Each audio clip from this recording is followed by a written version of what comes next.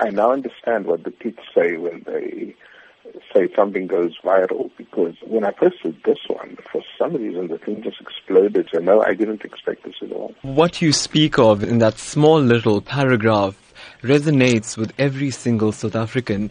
Help me understand what went through your mind when you watched that funeral service, seeing the entire nation come together like that.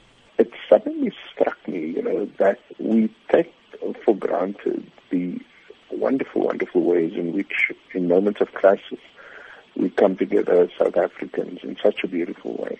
And knowing Uncle Kathy, this was no accident. I mean, he put together, and his wife Barbara put together this funeral in such a powerful way, but also without making a scene about it. So there's a lot of those things that if you just looked again, you'd see amazing examples of solidarity, of interracial friendships, of interfaith community.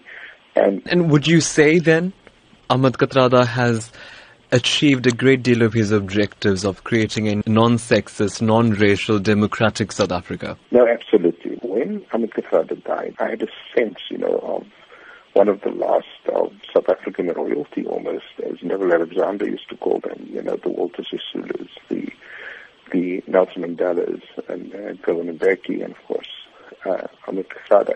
And these were special people, they weren't loud, they weren't obnoxious, they weren't sleazy, they weren't greedy, in having this simple funeral, you at the same time make a profound statement. Professor, yes, that statement didn't stop there. Many have said that Ahmed Kathrada stood up for injustice and stood up for whatever he felt in his heart to be incorrect.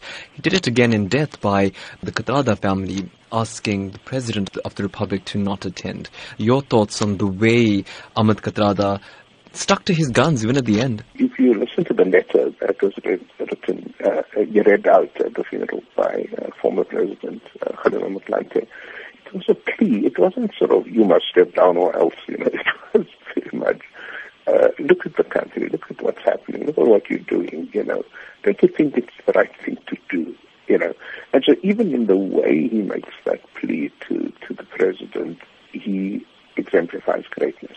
It comes at a time when South Africans themselves are facing a great deal of uncertainty. And South Africans often lament to us that they're not so happy about being South African right now. And then you see something like Mr. Ahmed Kathrada's funeral. How then do you advise South Africans to draw a lesson from this and try and implement such a change in their daily lives? My advice to South Africans is, it's one thing to sort of say Ahmed Kathrada was a great man and all of that. That's true. It's another thing to say, let's draw inspiration from his life and let's get up again and continue the fight against injustice, inequality, corruption, and the like.